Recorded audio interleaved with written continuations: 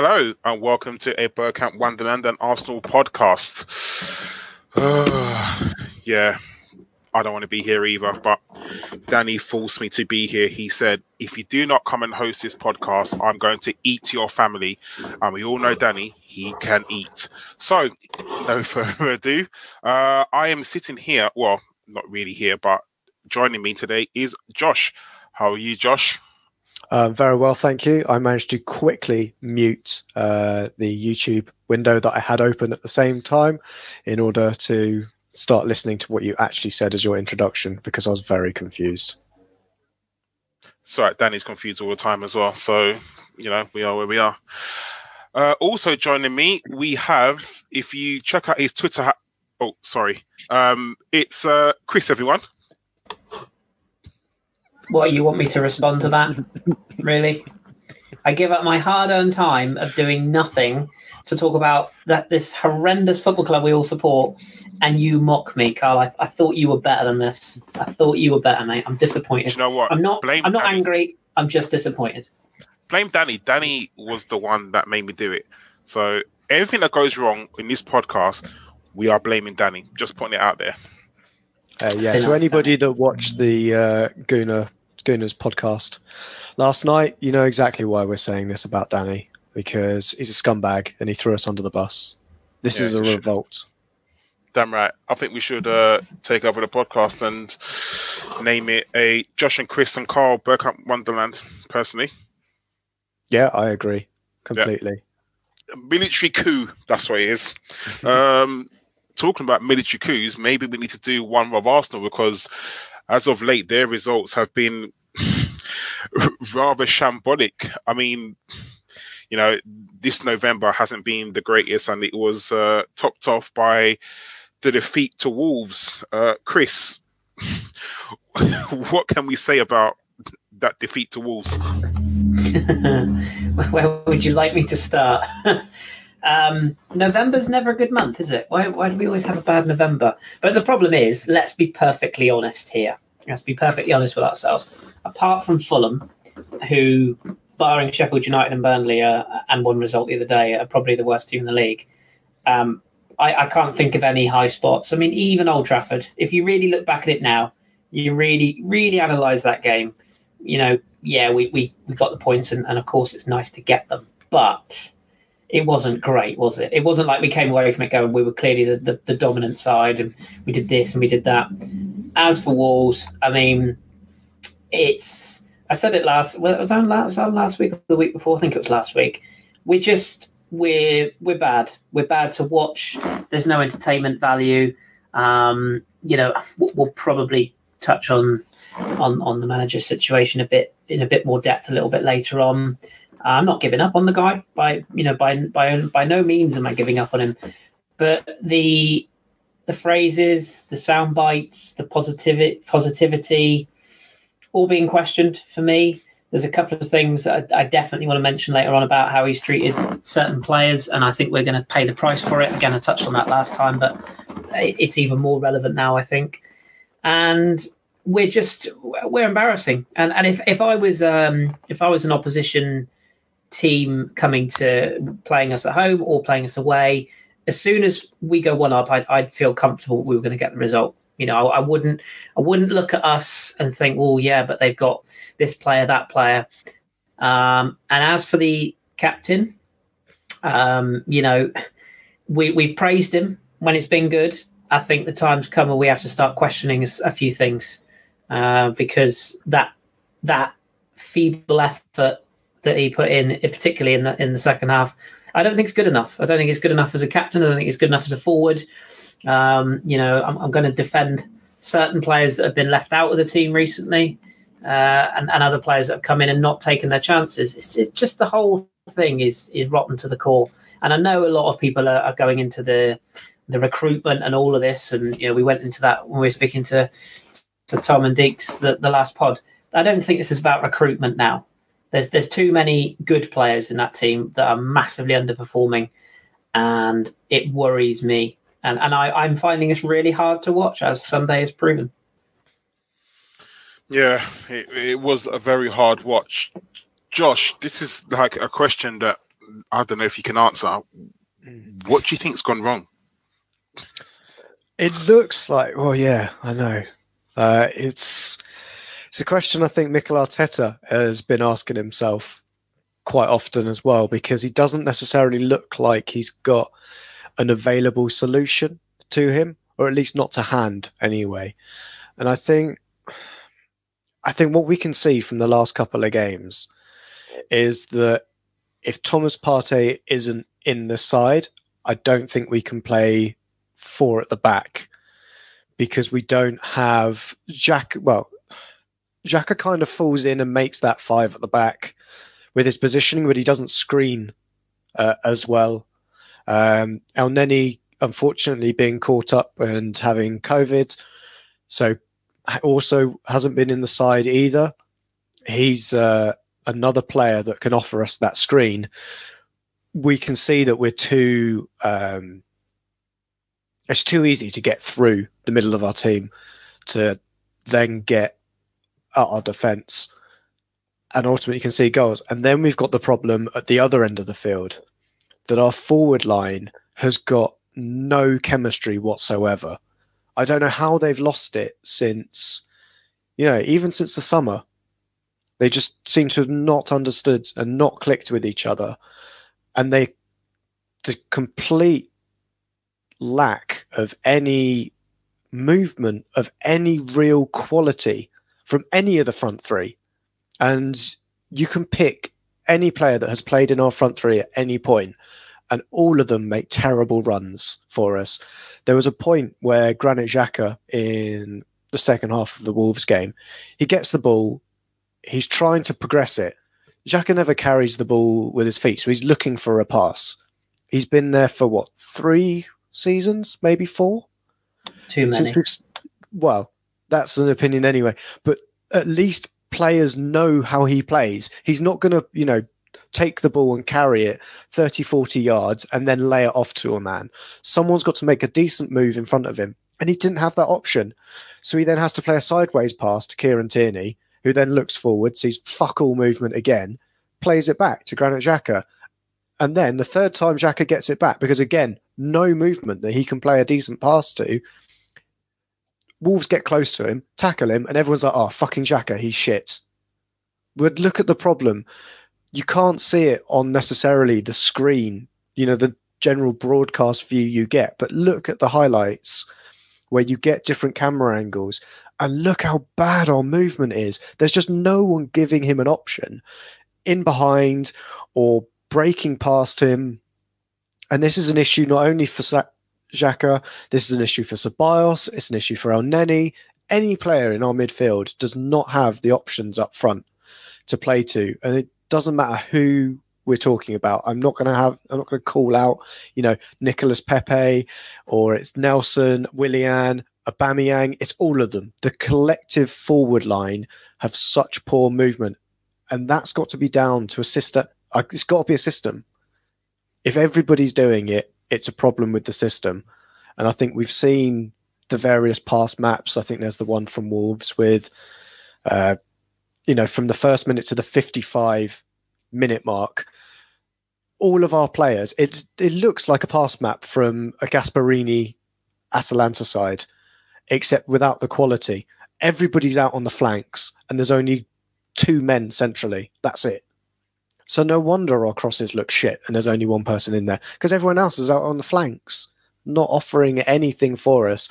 And he and in Arteta really needs to have a look at our forward line.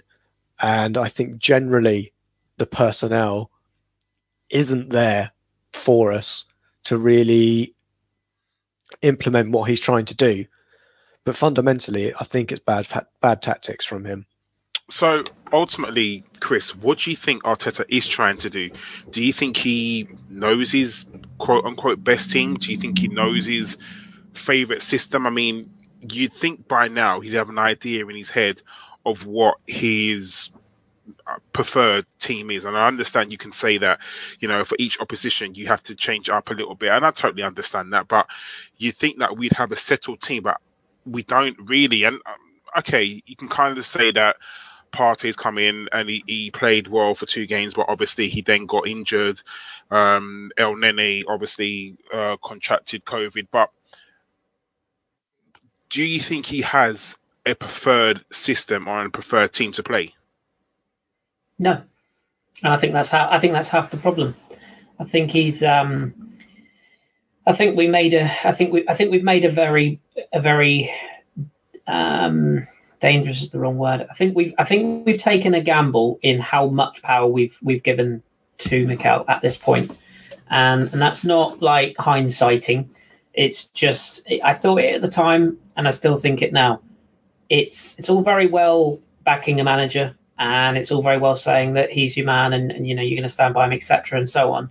But when you change his job title and you basically put it out there that he's got full control over everything, he's almost been in his paradise ever since. And it's because everything has been done by him. And my worry is that, like you say, as he picked his best team, my concern is that in November, he's already just throwing ideas in there and seeing if something will work. And that's a big worry for me, because for all the faults of some of the best managers out there, you have certain managers who stick to their style and their style only because it works. Hopefully it doesn't work this season, if you know who I'm referring to there. But and you look at the attacking managers, even Arsene in his latter time, sure, he got a lot wrong, but you could always be assured that his first thought would be attack. It would always be, we'll play the Arsenal way, we'll take it to you, and if we get picked off defensively, so be it. We've gone so far the other way now that we're almost setting up and we're afraid of what the opposition are going to do to us. And the lineups that are being picked, and like Josh said on the touch maps, the lack of any central midfield, that all bleeds in. But what is unforgivable, and I don't know if this comes from, well, I'm pretty sure this doesn't come from the manager. I'd be very surprised if it does. There's a lack of desire. There's a lack of heart from some of those players. Some of those players are just wandering around that pitch thinking, well, we're the Arsenal. It'll come right eventually. And I know we've got questions later on, but I want to pick up on it now because it's a great point. Julian Salmon asked in the chat, do you think having fans back in will hinder us or help us? Somebody tweeted the other day, I thought it was brilliant. They were like, fantastic, we're back in the ground soon, so at least we'll be able to boo the team again. It's not going to help having fans back, because 2,000 fans, I mean, for me, it's a stupid idea anyway, but 2,000 fans in the Emirates, or even 4,000 in the Emirates, you're going to hear lots of individual voices, and I don't think they're going to be particularly chuffed if they're paying, that whole we're back in the ground, we're back watching football. That's only going to last a couple of weeks until people go, hang on a minute, we're back. Yeah, that's great. We're paying for this and putting our health at risk, and we're watching this. And I think Mikel has had initially, I think it really benefited him. I know we joked about the whole tactics breaks where he had that period of time where he could organise things. I think he's really missed those, because it's almost like he could micromanage halfway through each half, and he had almost 4 quarters in American sports sort of style. And I feel like now, I don't think he knows what A, his best formation is, or B, his best tactic is, in terms of, like not obviously individual games, we pick different tactics, but his overall tactic, i.e. how he wants us to play. And I think he's trying to do far too much too soon. Go back to basics. He made us hard to beat. He made us defensively sound. Even that's looking a bit ropey now, because we've got 2 fullbacks who want to play as wingers. As Josh rightly said, since we've gone to a back 4, if Granit Xhaka is anywhere near this team, we cannot play with 4 at the back. I don't think we can play with 11 players if Xhaka's in the team, personally. I think the guys are just atrocious, and I have done for a while, and that hasn't changed. But you cannot have an immobile midfield and 2 centre backs if you've got basically two wingers as fullbacks, because that's what we've got. And I love Kieran Tierney to bits, and I love Hector Bellerin to bits, but they're not wingers, and there's no point having Kieran Tierney running down the wing and firing in crosses for somebody who's afraid to head the ball, apparently, or for somebody who's got no desire to head the ball, or for somebody who can't jump to head the ball, because that's what we've got at the moment. It might sound harsh, but go back and watch Sunday and tell me I'm wrong. So yes, long way around it, but I don't think he knows his best way at the moment. I think the crowd thing is going to be really interesting. I think it will only be about 20 minutes before people get annoyed with what they're seeing. Yep. But it's that thing that for it's 8 months or so of actual time on the field playing competitive football games with Arteta at the helm, the only voice the players have heard for 90 minutes is Arteta. Absolutely. And we kind of say it about, Pep Guardiola.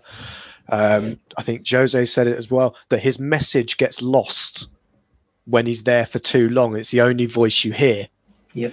We need, as well as him saying to X player, press, we need, another 1,000 voices also saying man on, and those kind of just boring things that we say. Basics. After watching, and I don't necessarily want to call out players across it because I think it's the whole squad, but to me, the performance of Aubameyang against Wolves looked like, and it has for a couple of weeks, a player that only really shows up when there's a crowd, when there's someone to impress. He seems to have lost motivation from that point of view. And I wonder if when we see the 2,000 fans in the stadium, that the players pick their game up again because they're out to impress somebody. The early stages of Arteta, they were out to impress Arteta. But now he's kind of seen how they're playing. They've done that early stage of, right, I'm in the first 11 now.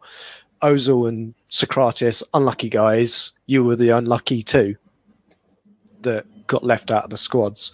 But the rest of them just look like, right, whew, we made it.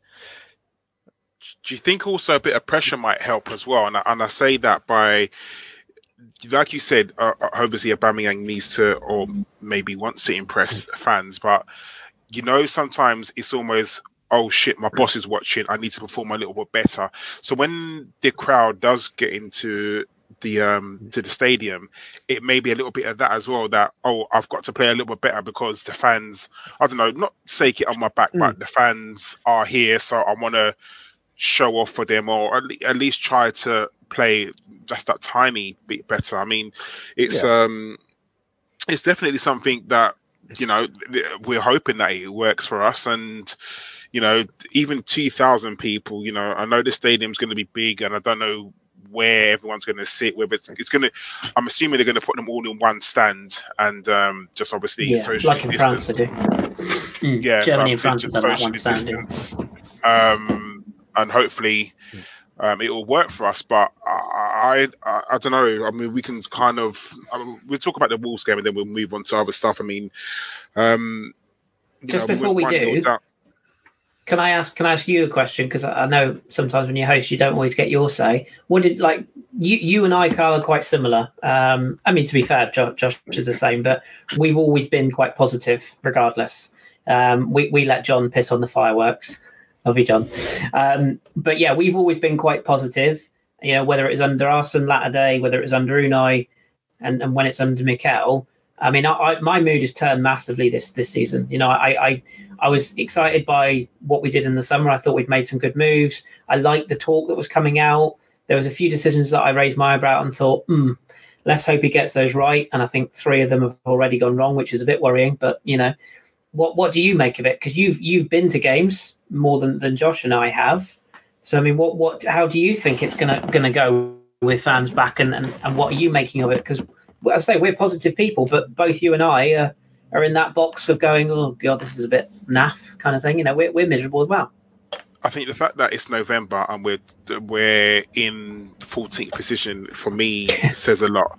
I think and I know, listen, leagues are not won in November, and leagues are not lost in November, but it goes, having points on the board goes a long way too. And I'm not saying that we was ever going to win the league this season. We finished 8th last season. There's no way we're going from 8th to 1st. It's not going to happen. However, I thought there would be a bit further up the table. And I was thinking, 3rd. I was thinking that we could do something like you, Christopher. I thought that, we'd made some good signings. I thought that Arteta coming in, a breath of fresh air. I'll be very honest with you. I was not a fan of him leaving Özil out the squad, not at all. But I backed him. He's the manager. He wanted to leave Özil out the squad. That's what he did. Do you know what? As the manager, you kind of back him because he knows or he sees more than we ever do. We're fans. We only see, little snippets, little training videos. He's there in and out of training every day, and apparently it's football reasons. I think we all know it's not football reasons. However, if that's what the club tell us, then I'd say it's football reasons. Sorry, I'd come in on that. I'd say it's footballing reasons that Ozil wasn't in the. So you think that there is nobody? You think that Ozil is one of the worst midfielders in the whole entire squad? You think that Ozil wouldn't? Bring nothing to the squad. I think Mesut Ozil doesn't offer us anything on the field on a day-to-day. Sorry, on a match day, he doesn't offer us anything extra that Mikel Arteta finds he needs from it. What we really need in this squad is players who run beyond the ball. Mesut Ozil wants the ball to feet and wants to dictate play outside the box. He doesn't want to run beyond the man. That's fine, because we can build up quite slow and we can have Granit Xhaka sitting outside there, or we can have Ceballos sitting out there. Ceballos and Elneny have both shown us that they've got the ability to play a slide rule pass through a defence from outside the box and play in a striker. Mesut Ozil, also, we have seen, doesn't necessarily take instruction well. He's always had it his way, especially under Wenger, because Wenger never used to coach a forward line, did he? It was always use your instincts. It was very kind of holistic way of dealing with it. Yeah, it was very free form. It was not organised chaos, and it wasn't even chaos. It was just express yourself. That was almost his directions to everybody. Mesut Ozil would be asked to do these specific things, and one thing we do know is you can mould a young player to do what you want if you ask them specifically. Of an older guy who has done it all, the only medal he doesn't have in his trophy cabinet is a league title from the Premier League. He's won everything else. He hasn't got that. He's not going to listen. He's not going to take instruction the same way. I think that's why Arteta loves a player like Willian. Willian isn't the best player. We all know that. But he takes instruction and he sticks to it to 90 minutes. And that's the reason why he's playing over the rest of them, because he's consistent in his performances. And there's no way that Mesut Ozil is going to come consistent. And we saw it when we played him. He played for a substantial amount of time under Mikel Arteta, and he didn't scream a reason why he should be playing over anybody else. That's nail on head though for me. But you say your thoughts, Carol, and I was going to say the rest of our midfield. You give yours, and I'll come in after you. Yeah, as I said, the rest of the midfield haven't really done that. Xhaka hasn't done that. Has Ceballos, I look at those sort of players, and Xhaka has a certain specific set of skills. Okay, I don't know why I've gone all taken, but he definitely has. But are they the skills that we need or want at Arsenal? It's if you look at what he brought, and I remember when we first signed him, I listened to everyone what they said about his team at what he was like at Gladbach, and John was raving about him and that he was he's a very good midfielder. But since he's come here, has he been that? I mean, you've seen glimpses and you think, what you see him and you think, yeah, it's not too bad, and then you see him another week and you think, what the hell is he doing? I don't think our midfield would be any worse with having with having Ozil in the squad. I just can't see it. And I'm not Ozil's biggest fan, don't get it wrong. I think he's lazy. I think he needs to do much more. But I just don't see that our midfield is any weaker by having Mesut Ozil in the squad. So those bad habits that you say, the laziness, the bits he needs to improve on, is he realistically at 30, 31 going to turn those bad habits around of a lifetime and suddenly become the player we need? And that's where I want to also say on Granit Xhaka, completely different player. completely different. He's a deep-lying playmaker. That's what Xhaka does. He has a very specific role. I think the only reason he's in our squad is because he's left-footed, and Mikel Arteta loves a left-footed player. He said it already. You know, we went and got Pablo Mari out of the depths of Brazil because he wanted a left-footed centre-back so badly. And perhaps we can go through that deal, you know, at a different time. But Xhaka being... I wouldn't necessarily compare the two and say the only reason Mesut Ozil's not in the squad is because Granit Xhaka is. Oh, no, not at all. Not at all. But if you look at our midfield... Do you know how I... Go on, Chris. No, I was just going to say, do you know that the two players that I bounce this back to, and this is where I slightly disagree with what Josh is saying in terms of footballing reasons. When Mikel was at Manchester City, there were two players left Man City under the Pep regime and the Arteta regime. And the two players I'm going to highlight here are Jadon Sancho and Leroy Sané. What do Jadon Sancho and Leroy Sané have in common with Mesut Ozil and Matteo Guendouzi? They're both free spirits. They're both players that question tactics. They're both players that break rules. They're both players that play with enthusiasm, but almost like Josh said, a bit of free form. Sancho is a guy who expresses himself, and Sané is very much a give him the ball and let him do things. And those sort of players were bombed out. Man City let go of Sancho at a young age with all the potential. And why? Because he wouldn't conform to what Pep wanted. And Leroy Sané, when he came back, Pep, I think in one of the interviews, described him as tactically naive. So they let him go. And yet at Bayern Munich and at Borussia Dortmund, respectively, they're two of their best players. And why? Because they're given the license to do what their talents allow them to do on the pitch. The reason that Mikel bombed Guendouzi out and the reason he bombed Ozil out is because those two players are not yes men. And they're not willing to just be nodding dogs and do what is required. Because, and again, I'm not throwing Mikel under the bus, but the one thing that is so clear about him is if you're not whatever the line was on the boat, he's not going to pick you. And he does not like players who will not do as he asks. And I also think, and yeah, I know people are going to watch this and go, oh, he's just defending the French players again. I think it's exactly why we're not getting the best out of Lacazette. Because the guy's miserable. Because he's not being allowed to play the role that we brought him in to play. And let's talk about Pepe. Same again. You know, we've been over this thousands of times. Bring in a fast counter-attacking winger. Play him in that role in the Europa League when we're basically playing postmen and donkeys and accountants who can barely kick a football. No offence, but it's true. And Pepe thrives.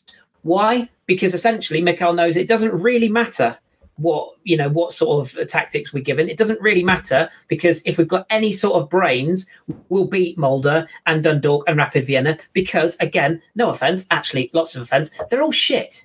They just are. Like, if we can't beat those three teams, we got no business being in European competition, let alone the bloody Champions League. So why are those players thriving in that competition? Because they're given the opportunity to play with younger players and to go out there and express themselves. As soon as the Premier League comes in, the bread and butter, they're throttled beyond within an inch of their lives. You know, they're given far too many instructions. And you watch that performance, bringing it back to Wolves again, you watch that performance on Sunday, and it looked like a squad of tired players, a squad of unmotivated players, a squad of players who didn't really know what was going on, and a squad of players who desperately want something to work, almost like the latter days of Freddie when we got that result at West Ham. They're all trying, but nothing's coming off. And rather than getting their heads down and going, right, let's go again, they're looking to the manager and just getting more instructions and going, I don't know what to do. I don't know what more I can do. We had... So as I said, the other thing on there as well is looking at the players that have played in the Europa League and looking at the players who have played in the Premier League. Off the top of my head, I cannot think of a Europa League game that Aubameyang has started and played in. And I think there's I don't want to say the final days of Henry, but there is that expectation that just get the ball to Aubameyang, he'll do something. Yeah.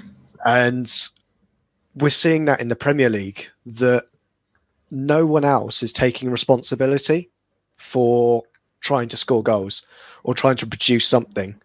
In the Europa League, when Aubameyang's not there, they're like, oh, shit, our crutch has gone. We're going to have to do something. So you see Nicola Pepe show more industry.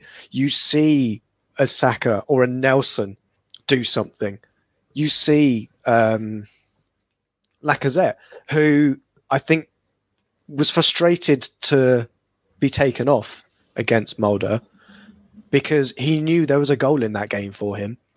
But it was also the case of he's doing so much work off the ball that he's just frustrated that he's knackered at the same time. And whether or not this is controversial, I know for saying it, but I think there was a few controversial things we've said in this first half hour. I'd drop Aubameyang. And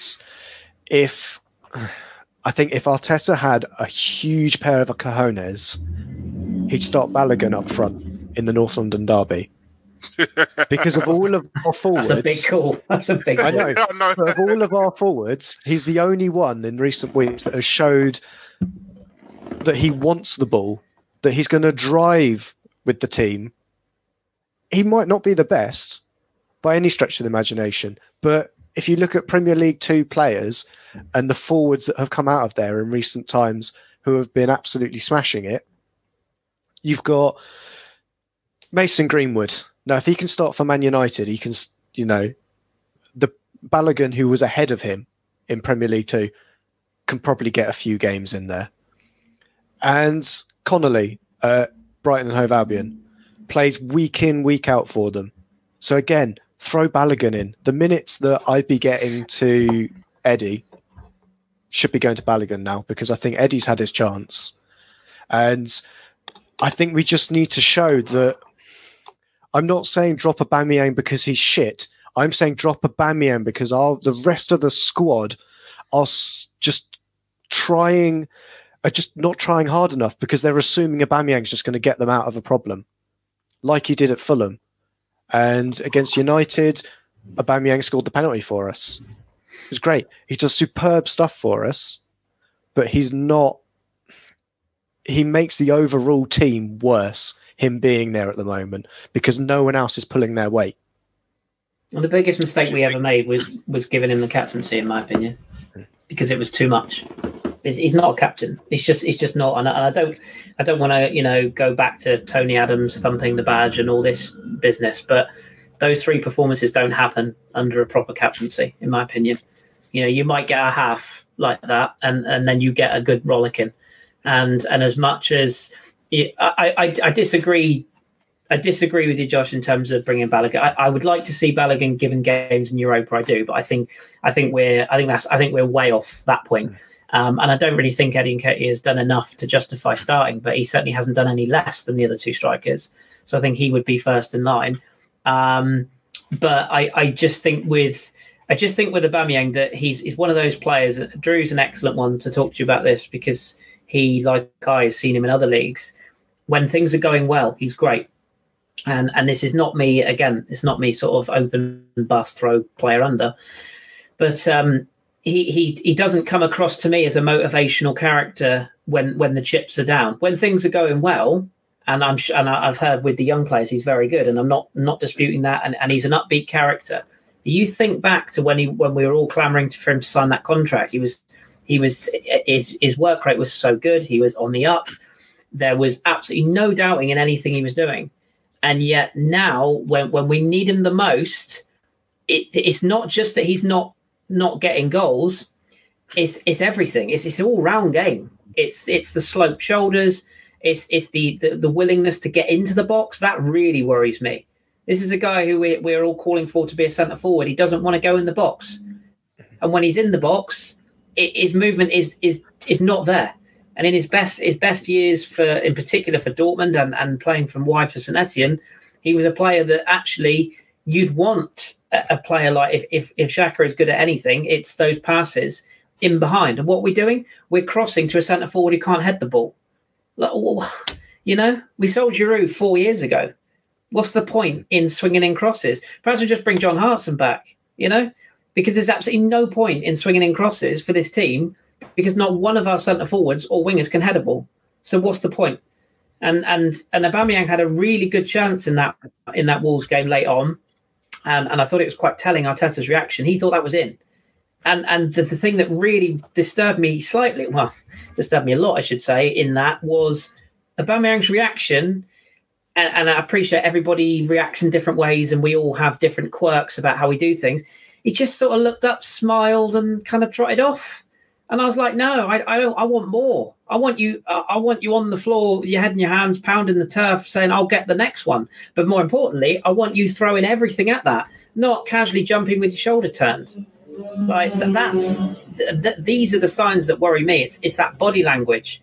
And to criticise Lacazette, he's one of the worst ones for bad body language. I love him to bits. I'll always love him. But he's your quintessential moody Frenchman. Like, he does not hide his emotions well. And that needs to change, you know? I think that's where I end up coming to the conclusion that it's only Balogun, as the... If there was a better option ahead of him, then yeah, I'd be throwing him in over Aubameyang. There just needs to be... I don't know how much Aubameyang's been affected by what happened over the international break as well, where he had to sleep on an airport floor, because of connection issues. So I think there's something in there that just says that either need to rest or needs that kind of rocket up his backside, because there's a distinct lack of chemistry between him and any of the forward players. You could see it. I think there's a great opportunity just before the header. Chris, you may remember if you watched the highlights more recently than the actual game, and I think it's Nelson coming down the wing, might be Willian, and Aubameyang just makes the completely wrong run. He runs past the near post and into a weird half channel just off the thing, and because you've got no one else in the area, what's he doing with that run? There's no way he's going to score there. He was in an all right position, and at the point where whoever's coming in to play the cross has looked up, a bit like Oxlade-Chamberlain, he used to run down and he'd only look up every, 6 or 7 meters before he knew where you actually were. It's that kind of service that's the problem. The service is a problem, and Aubameyang's movement is also terrible. So whenever you get a decent opportunity to play the ball into him, he's in the wrong position where he can't score from. And that's not coaching, Josh. Is that not? Yeah, yes, a player has to have instinct. I totally understand that. And as a striker, he's 31 years old, so he's been in this game, called it 10, 12 years at playing at that position. Surely by now he should know, where to run, how to shape his body. At 31 years old, there's only so much you can teach about. Surely, once you're training every day, you should kind of get used to your players and, used to, okay, I know that when this player sort of does this, he's going to pass it that way. If I run this way, he's going to get me the ball. So, to say that the chemistry is not there, who is that down to? Is that down to the players themselves, or is that down to the coaching staff? I think that's down to the coaching staff at the moment, and that's not necessarily saying we need to make changes in the coaching staff. I think we just have we have a lot of raw players in the forward line. We have a lot of raw coaching as well. In the case of our manager, completely trust the process. I think you can see that in the way that he's been backed in the transfer market. And I think there is an issue with the squad we've got in place isn't as good as we potentially, Arteta's done great things with this squad. I think Emery struggled with it. Ljungberg struggled with it. About 70% of the players played under Wenger as well. He struggled with this personnel. Now you might say, Wenger assembled those players. Emery brought them in as well. The players that Arteta has brought in, I would say, to a point, have been the best players this season for us. In terms of Gabriel, we have got Partey in the midfield, and we've seen the difference he has made, even in the few number of games that he has played. And then we've got Willian, and I think we'll probably discuss that further on what our general thoughts are on Willian. But I think the only reason he's in the side is because the rest of our wingers are so inconsistent. I don't even think he's a winger anymore. Exactly. I think he should be playing centrally in our midfield. That's the best place that I could see him playing. But when you've got, has Nicolas Pepe done enough to get in ahead of him? And if he does, Willian just goes over to the other flank. And then you say, has Nelson done enough to get in front of him? Probably not. Has Saka done enough? I think Saka has. Yeah. But he's the only one on a consistent basis. Yeah. And when Saka's playing well, Pepe isn't. So Willian again ends up on the other flank. But if you've got a striker in Aubameyang who, the clamour was to play him through the middle, and and that it was almost like everyone just said, oh well, get Aubameyang in the middle, it'll all be fine. Nah, like that was just the most stupid, the most idiotic thing I've ever heard. Because it's not just about, oh, we'll move him there and it all clicks. Because if it was that simple, we'd all be managers. Why this obsession with pounding our head against a brick wall and trying the same formation and tactics week after week after week after week after week and getting beaten? Why is it that we have to play the same way that Liverpool or Chelsea or Man City? Or why do we always have to be like everybody else? How many other teams have two best mates in their squad and don't play them together? Lacazette and Aubameyang both get on really well on and off the pitch. You talk about chemistry, their understanding of their runs.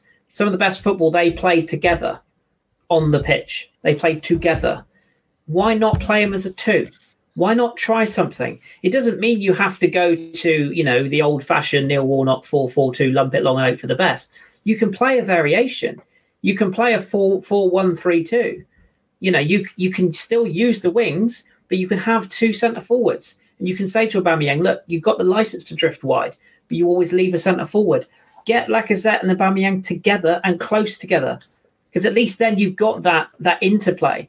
And Aubameyang is a very good finisher when he's coming on to balls, if you know what I mean. When he's either slipped through, he's got the ability to take a touch and fire. He's not a 6-yard box predator for my money.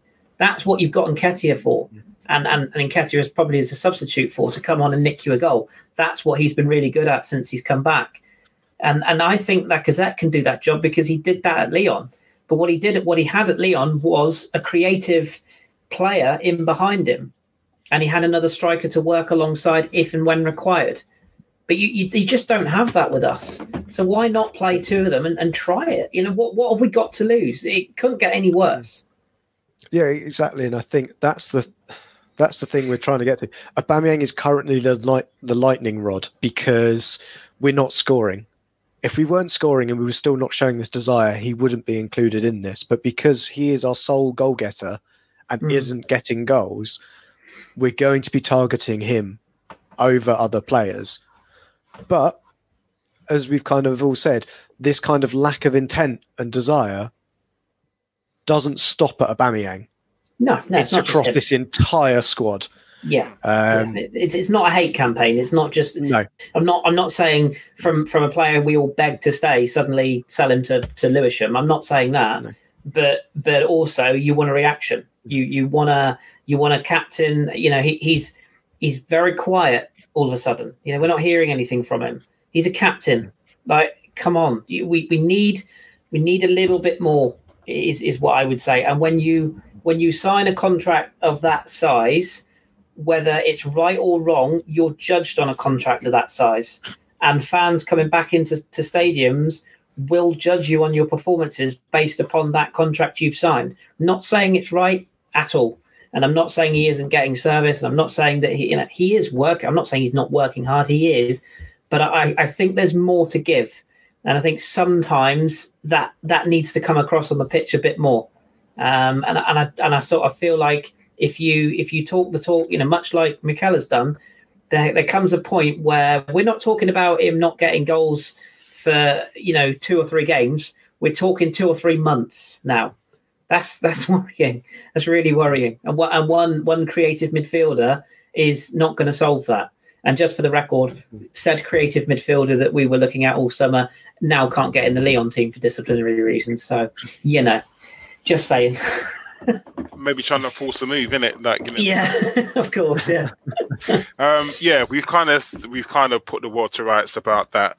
I just want to move on slightly in something with the Wolves game. I mean, we all saw the horrific injury to the Wolves guy, and I wish him a speedy recovery. But that clash of heads was really, really worrying. I mean, everyone who watched it on the TV heard that noise. I mean, I was sitting in my room and watching it, and you heard the heads hitting against each other. The pitch side mics picked it up like very loudly. You can always tell when players are genuinely worried about another player. You can tell by their reactions and how fast they try to hurry on the physios, and it was really, really worrying, and it was, for me, you've seen the kind of the fallout from it. Loads of people have come out, and loads of organizations have come out and said that there needs to be a change to the concussion rules and head injury rules. And I know it's been spoken about loads and loads of times about having a concussion sub. If someone's been concussed, you just sub someone on, assess them, and then if that person's okay, then you can bring them back on. We was talking about this before we started the pod, and for me, I think we all agree. I just want a one-word answer. Chris, would you have taken off David Luiz straight away? 100%, without any question. Josh, yourself? Yeah, seeing the incident, the sound, I would have just assumed take him off. So I'm like full house. I personally would have taken him off straight away, no matter what. But according to the protocols, he could have stayed on. He could stay on the pitch, and I read up on the protocols, and they have to go through certain things, and they ask certain questions. Like, I'm assuming they would have, just asked him, "What day is it today?" What did you have for breakfast this morning? Even things like he's just had a baby, so they probably asked him, "What's your daughter's name?" Or just little things like that. But one of the protocols, it says if a player is unconscious for any period of time, then they have to come off. And from the TV cameras and for what I saw, David Luiz was knocked out. He was unconscious for a short period of time. He was on the floor, not moving. Now, clearly, I can't tell whether he was conscious or unconscious or not. But for me, he was.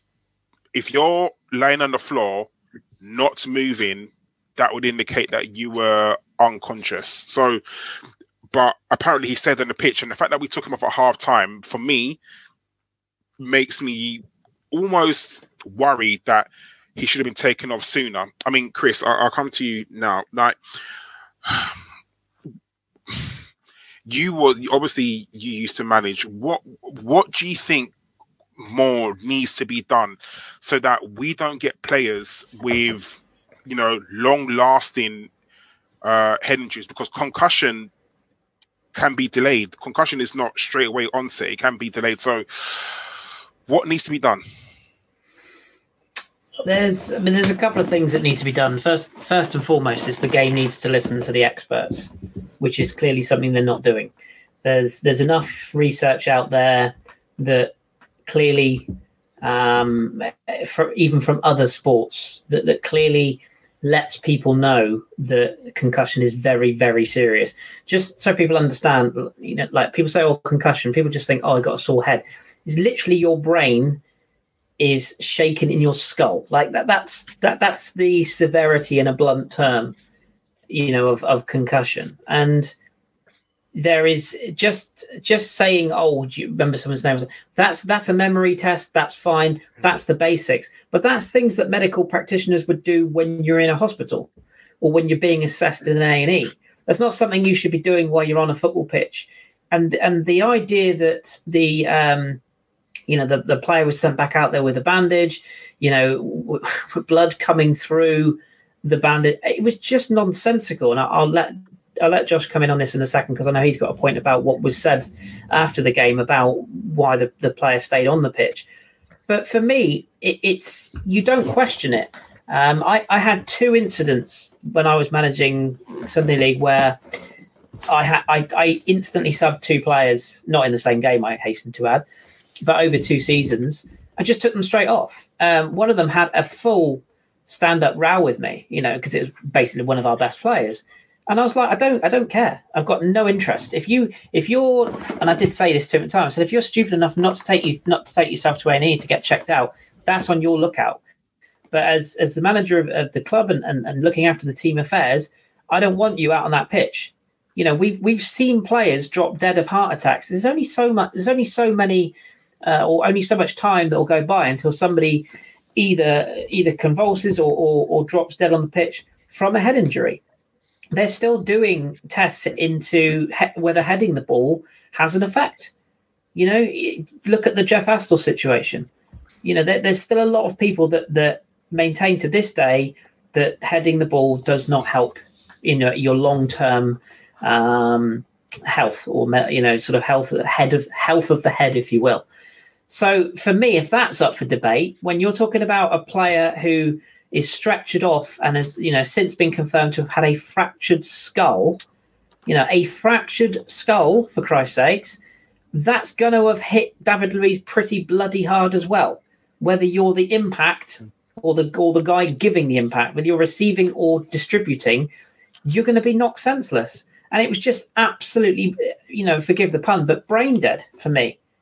And it shouldn't even have been up for discussion. And like you said, Carl, to me, it looked like he was out. Even if he wasn't out, he certainly didn't look with it. I struggled to do a podcast with a headache.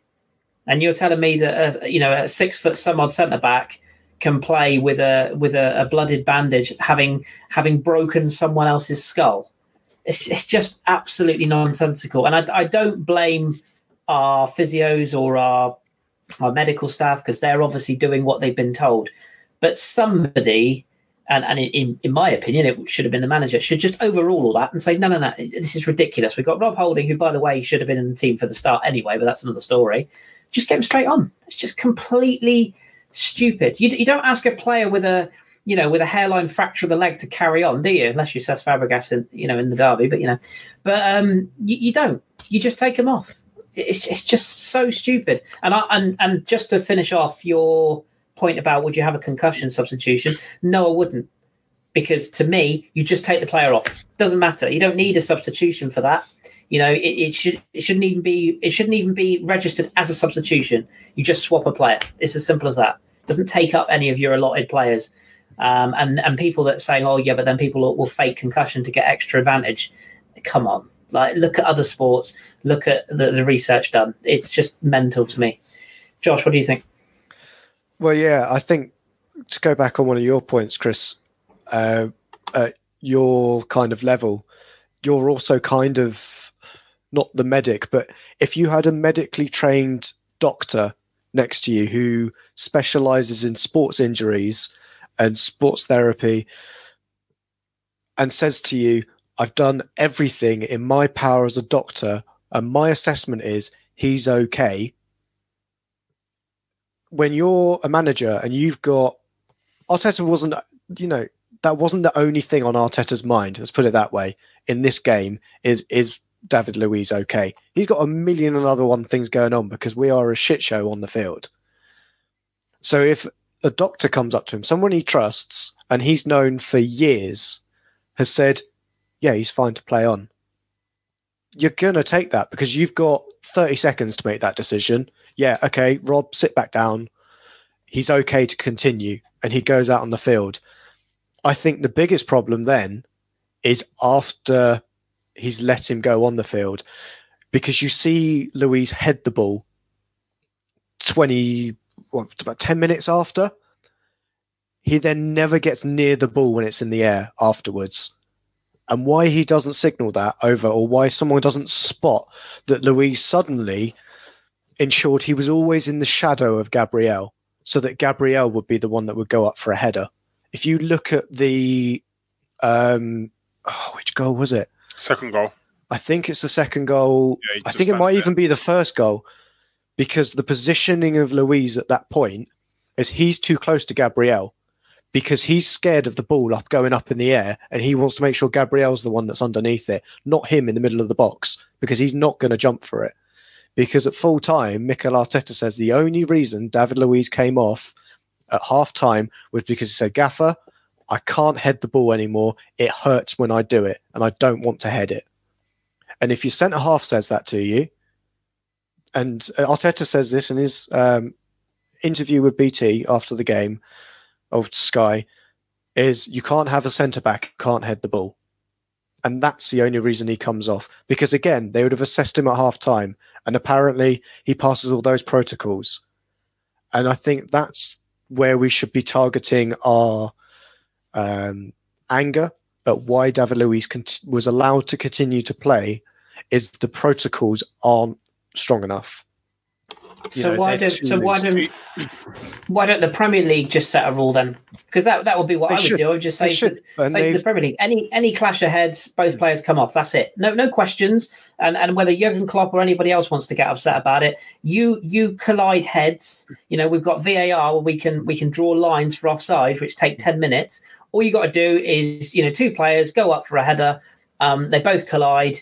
It's not a question of whether it's a foul. You go, right, those two players have gone up for a header. They both hit heads. They've gone on the floor. It doesn't matter if one hit the floor and gets straight back up. Doesn't matter. You both collided, and that's it. They both come off, and that's it. Simple physics tells you, every action has an equal and opposite reaction.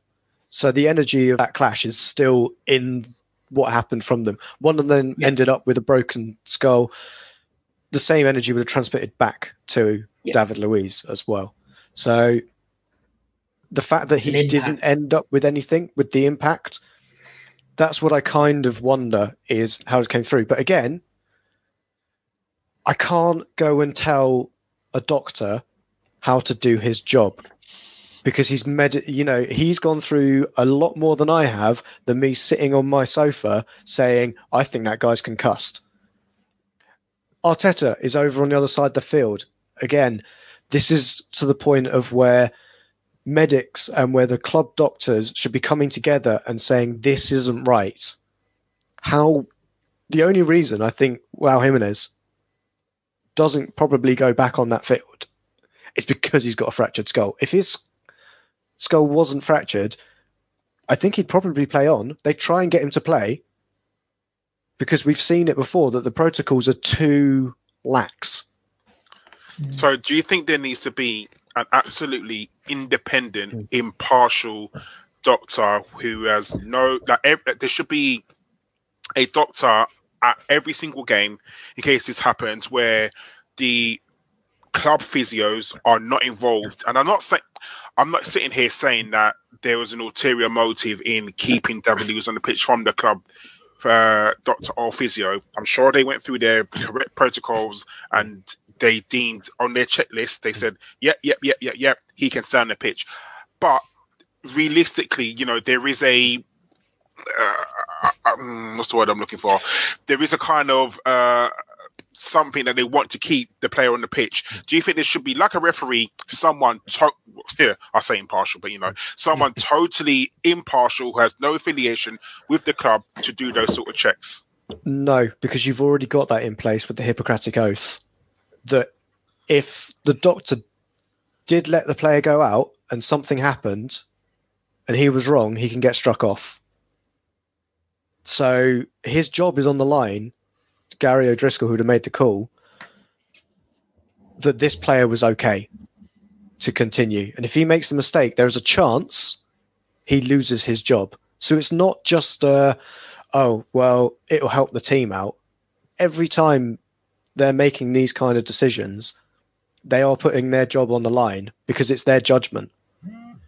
And I think it's more to do with having, as Chris, you said, having something in place that makes it easier for them to come to that conclusion that actually I don't have to be as borderline I can have more grey area. I can think he's okay, but there's more chance of me falling back and saying sub him anyway.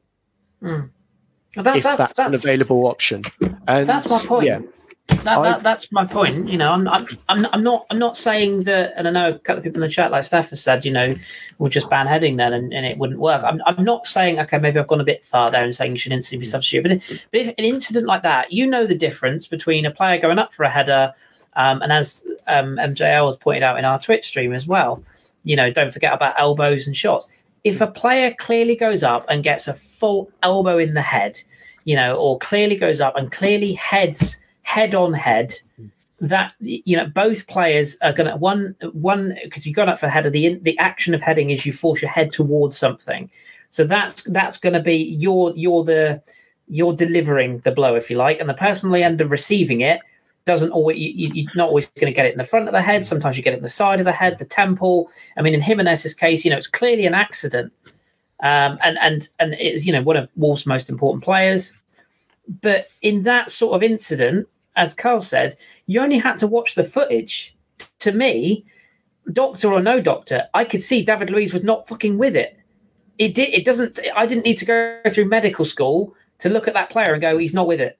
Like that to me, I thought we were past all this. It's the same reason why, in my opinion, and of course, I'm a little bit biased here, naturally, but it's the same reason that the fucking thing that Harry Kane does, where he sort of levers himself and lets players go over the back of him, is so fucking dangerous, and nothing's being done about it. One time that's going to happen, and a player is going to land on his neck, and he's going to break his neck. And that's what it's going to take for someone to go, actually, you can't do that. But, it's England captain right now, so that's fine. He can just carry on. It's fucking dangerous.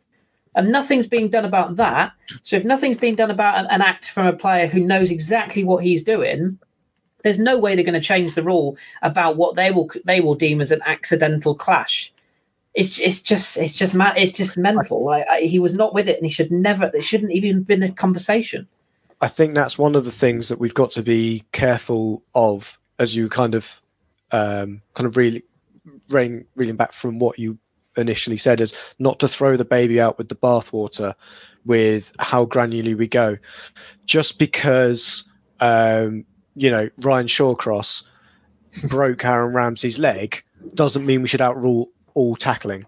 Yeah, because exactly. Tackling can be done sensibly and can be done safely. Yeah, heading the ball in certain scenarios can be done safely. It's not always. What we saw was the kind of Ramsey leg break of a head injury, and Ryan Mason. I know Spurs player, but unfortunately, in this regard, he is the example to talk of. Got a fractured skull and had to retire from it. So we can't outlaw these kind of challenges because they're going to happen. Corners are always going to go in, and you're going to end up with these head injuries. But what we need to kind of look at is how we deal with them in terms of making sure they're safe afterwards. And again, the fact that David Luiz drove home, to me, says he's still passing protocols at that point. Yeah, we can say he should have got a taxi home, but again, I don't know, Carl, you want to come in on this? There's a fucking doctor there who has signed him off and said it's okay. That's fine, and I totally understand that. But I think, to an extent, and I'm talking like from a manager's point of view, someone who looks after 50-odd members of staff, there's a duty of care.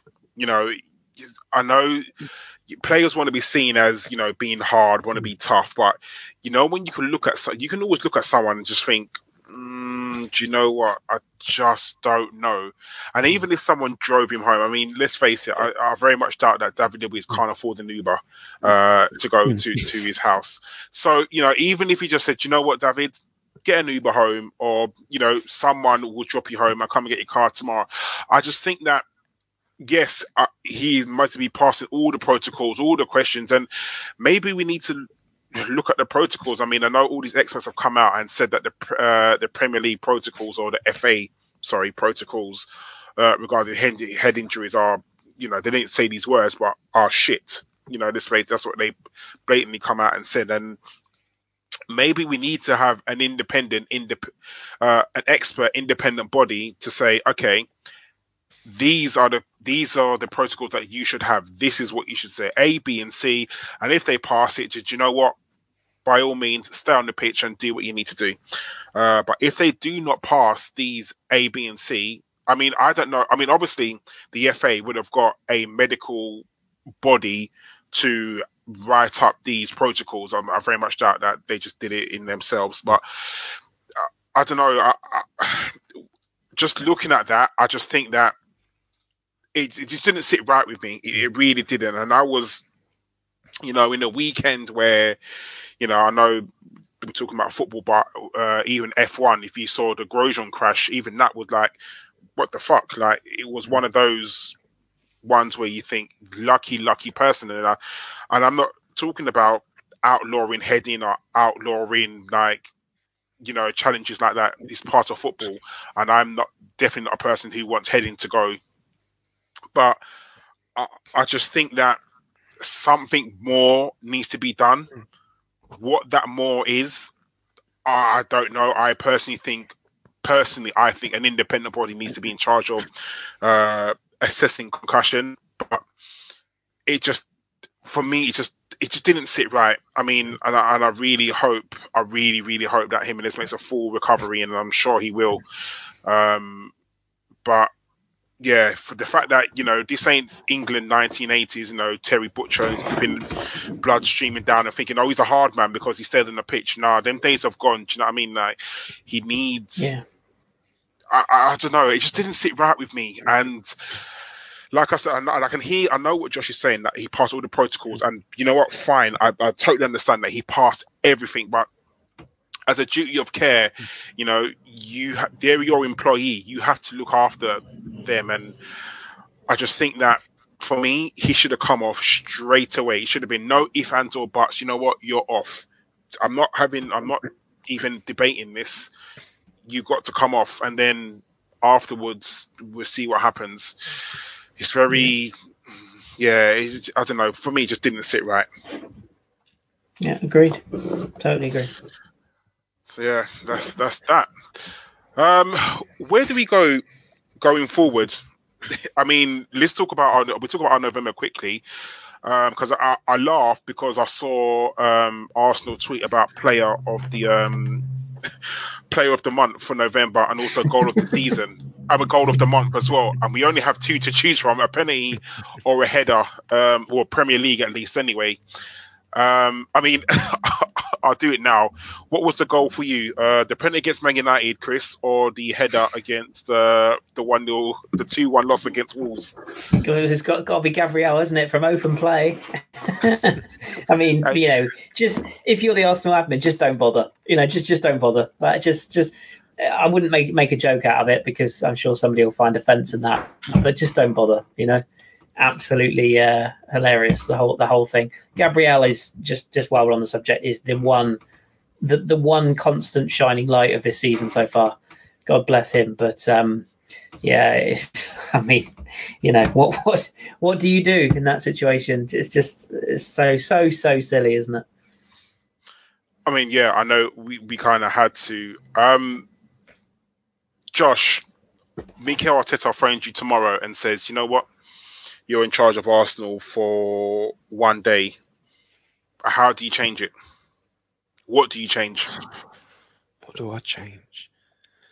I'd probably redirect the bank account payments that are going to Ralston Yehi and divert them to me. That's probably one thing I'd do. What would I do that I could achieve in a day? I'd go through and show some of the players. I wouldn't necessarily go like a bit of a passion merchant, but I think you just say to all of the boys that came through the academy, just teach the rest of the boys about what the North London derby means, and get them ready for this game coming up, because they've all played big derbies, and I think that could be the catalyst that we need to then go on a decent run. I think any positive result in the North London derby sees us then go on a decent run of 10 games or so. And I think that's the kind of thing we need. We need to do something to get some fire in the players' bellies. Like, as much as Arteta's shouting at them on the sideline, they're not robots.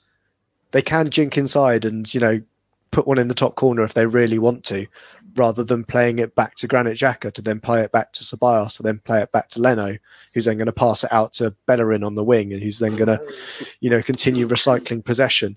If they really want to stick one in the top corner, they can go and fucking do it. So, yeah, that's what I'd say. You mean like Lacazette did in the derby last year, for example? Yeah, exactly. Just saying. Yeah. Well, I think we lost that one though, didn't we? Yeah, I think we did. Yeah. No, did we not draw?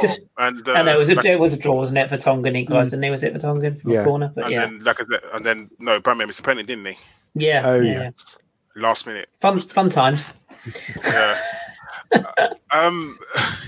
Oh gosh, it's not good. Chris, what if the inevitable happens or the imaginable happens and we lose the North London derby? How much trouble is Mikel Arteta in? Oh God. I mean, well, firstly, how much trouble am I in? Because if that happens, I might have a little bath in acid. I mean, I think we shouldn't forget we've got a massive game against Rapid Vienna, but in between those games. But yeah, I don't know. I mean, I think he's already in a bit. Not. I think trouble is the wrong word. I think fans are starting to. Even the most loyal of fans are starting to ask questions at this point. And I keep on saying this and people will get bored, but I need to keep repeating it so that people don't go off the deep end. I'm not sitting here saying we should change the manager. He's useless. Blah, blah, blah. He's done a lot of really good things. But we have to remember this is his first job. And he's not managing the local sports team. He's not managing, all due respect, the League Two team. He's a club legend, but it's his first big job, and he has to show us and the players that he's in control of that he's got the ability to learn from mistakes, to try new things, adapt, and prosper. And I love Josh's enthusiasm of saying if we can win the derby, we can win 10 in a row. If that happens, Josh, I will bow to your positivity. Even for me, that's a step too far, but I get what you mean. And the thing that slightly frustrates me about being an Arsenal fan is you could so see us going.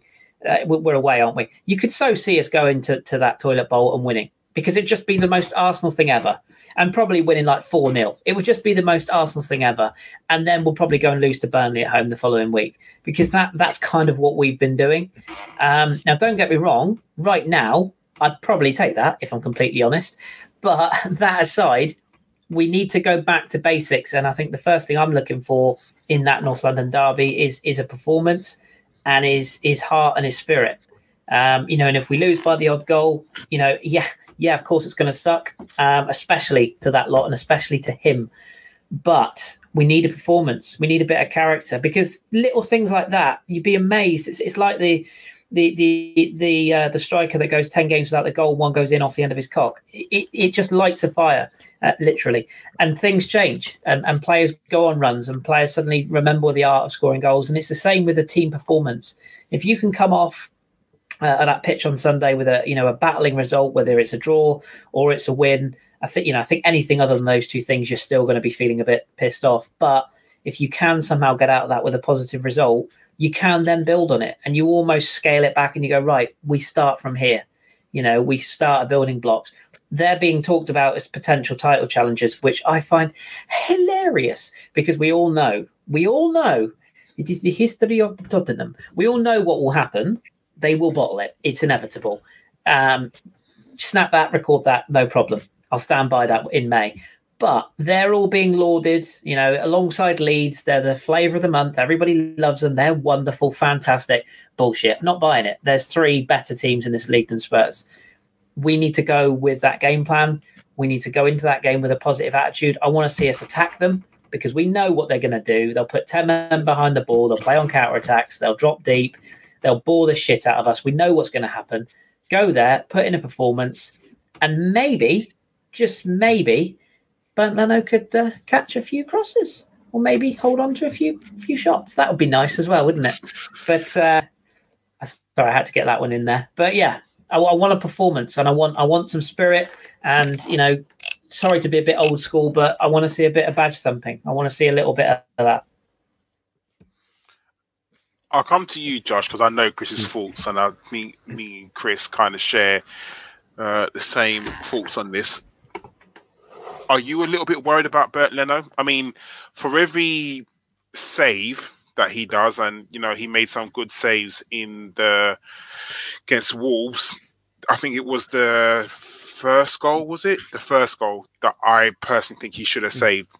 Are you? I mean, I'm not saying that we should have kept Emmy or whatever, because there's no point in saying that. Emmy's gone. He's an Aston Villa player. It is what it is. But are you a little bit worried about his form as well? Or is it the case of, because he's got shit in front of him, sometimes these things are going to happen?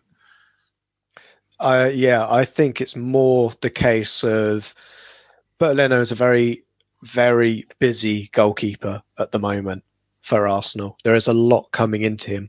What we saw, I think, what coincided with Martinez and the good run of form was the fact that we were more defensively secure because we were still playing three at the back. And we had that system in place. The problem we're seeing at the moment is too much is getting to Bernd Leno. And you could say that about any goalkeeper, that David De Gea looked like an absolute world beater for Man United when Mourinho ensured that he had a proper barrier in front of him. Petr Cech made his absolute name as a Premier League great because, again, I hate to say his name for the second time, Jose Mourinho built a defence that shielded Petr Cech, that only allowed the shots that went through to him to be easy for him to save. And we're not seeing that with Leno. If Leno's making a mistake, it's because a player's got in behind and they're getting too close to him. Now, I'm not saying that, a goalkeeper should never have to make a save, but he shouldn't be having to make as many saves as he's doing at the moment. Because we're just so leaky. I don't mind if Leno has to make 20 saves in a game if all of those shots are from 35 yards. Let's put it that way. Because most 98% of goalkeepers in the Premier League are saving 20 out of 20 of those shots. And I think that's the bigger worry, that it's the type of chances and the type of shots we're seeing with him at the moment. Yeah, there's the micro issues that we can go into about, we don't like how he deals with crosses or how he potentially commands his box or how he plays with the ball at his feet. But the bigger issue is we concede too many shots, so he is too busy because he shouldn't be that busy. And that's the bigger issue I'm seeing at the moment. You could say, some of these, goals he's conceding are his fault, but how many of the saves has he prevented goals that should have gone in? Because I can still think of every game we look back through, they're at least cancelling each other out. And we just need to reduce the number of shots that are coming in on our goal. The only thing I'd say, I'm a little bit tongue in cheek, and I agree with you, Carl. We've sold Emmy now. We've made that mistake. We can't go back on it. But this is a goalkeeper that we did spend a lot of money on. This isn't just a guy that we brought through the academy and is, my biggest concern with Leno is that I don't hear enough from him. He just doesn't inspire me. He doesn't. He's a bit of it. Maybe this is harsh, but it's how I feel, so I'll just say it anyway. He strikes me as a bit of a YouTube goalkeeper. Makes some fantastic saves that he has by no right to make, and he turns in showreel performances. But I always feel like he might just drop one when we least one. It reminds me a lot of Alex Meninga, if you can think that far back. And I loved Alex. He was a great find. The difference is we got him for about £6 and a packet of fags from an Austrian club, whereas Leno we bought with huge experience. And And the other thing that's started to worry me slightly is not just this constant obsession with pushing the ball back where it came, which drives me fucking insane, because there is no way he's being taught that. And if he is, that goalkeeper coach needs to be fired immediately. You bring the ball into your body. That's the first thing you do, or you push it behind yourself. You don't just push it back into the place where it's come from. But the one thing that's really worrying me at the moment is his distribution is getting worse, in my opinion. And that was the big thing that we, when we said we brought him in, that was the whole big thing about him. He set counterattacks on the go. His throwing was good. He was good with his feet. The last few games, I've not been seeing that. And I've been seeing him slowing a lot of things down. And yeah, as I say, I'm not saying he's crap. Of course he's not. He's a very good goalkeeper. Of course he is. But for the money we've paid, I'm just not sure about his technique at times. And yeah, I don't mind admitting it. I did feel more secure when we had Emmy in there, because he was a bigger keeper. He was a louder and a more commanding presence. And the thing I really liked about Emmy, and there's not really many goalkeepers in world football that I've seen. Neuer is the obvious one, but he catches the ball and he holds the ball. Does he make mistakes and crosses and do other things? Yeah, I'm sure he does. But that's what I really like about him. He holds things. And I feel like Leno's going a bit through De Gea syndrome, where he started out brilliantly and is ever so slightly going backwards by the week. But hopefully I'm wrong. And as I say, I'm not taking away the brilliant saves at Leeds. I'm not taking away the performance at Anfield. And he's done very, very well in games. But he's a goalkeeper. That's kind of his job, to make saves. And if you're going to make saves, at least push them clear of danger. That's all. I think you agree with me anyway, Carl. So I don't need to preach to the choir on that one. No, I'm just a little bit worried about Leno at the moment. I'm not saying that he's a bad goalkeeper.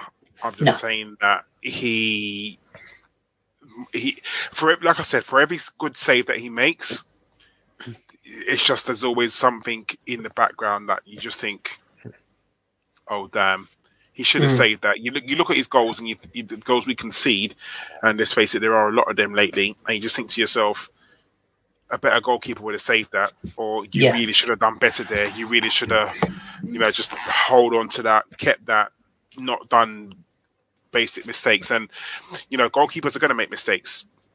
It is part and parcel of their game. That's what they do. Like, no goalkeeper is going to have a 10 out of 10 performance every single game. But like you said, I think that Emi Martinez just holds on to things just a little bit better. And, it's the case of what could have been. But, we have Leno now, and he's our goalkeeper for the foreseeable. And, we stick with what we've got. Yeah, just want better technique, That was the thing I hated on Sunday. It was the technique of how he saved it. He's the best goalkeeper at Arsenal. I think that's what we can say for certain. I think that's fair, yeah. Definitely. He's not short of being the only goalkeeper at Arsenal. Well, to be fair, Runason has not done anything wrong since he's come in to the 2 games he's played. So. If we're looking at goalkeepers' technique, just rewatch some of the, and I'm going to put it in inverted commas, saves Renard makes against Mulder, because it's not best practice, should we say. It's a work in progress, definitely. One of my favourite tweets about that was that the fact that Renard looks like a third-tier midfielder who then thought he could have a go in goal. Because he's decent when the ball's at his feet, but he's not really a goalkeeper. I think that's incredibly harsh, by the way. But yeah, I don't get me wrong. Yeah. I don't think he's ever going to be our number one, but I think he's perfectly adequate at being a backup. Yeah, absolutely. Well, he's perfectly good as a hat stand for the moment. So we get did they want it from David Raya? David Flappy. I can't quite catch crosses Raya, but I also look good on YouTube. Yeah, he's another great one for another 18 million that we'll waste on a goalkeeper. Don't worry, we'll get Adrian instead. The pinnacle of YouTube goalkeepers. They're a YouTube goalkeeper when they go with the wrong hand for a save. Yeah. Yeah, or they hang in, or they hang in midair when there's no reason to do so. Yeah, De Gea is excellent at it. If you see him try and save a long shot, look how he has that split second before he realizes that he's going with the wrong hand and just kind of waves it over the top. It looks amazing. And then you look at Leno doesn't always do that. That's one thing I do like about Leno, is if he saves it in a very German way, which is, it is to my left side, I will save it with my left hand. A very German way. I like that. Yes. Yeah, he's yeah. I wonder what Sebastian Frey's doing with his time these days. Perhaps we could get him in after all these years. Sebastian Frey. See at Monaco, not Monaco, Montreal Impact. No, that's a different Frey. And Vito Manone, I am Vito Manone. He's at Monaco.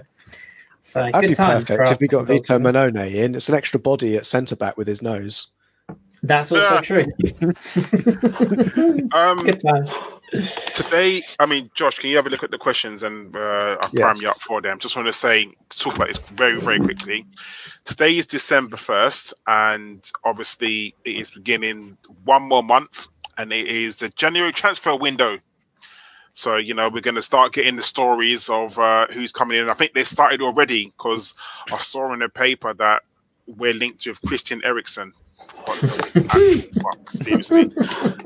Chris, the way you're laughing, I think you and I had exactly the same idea. Christian Eriksen. Yeah.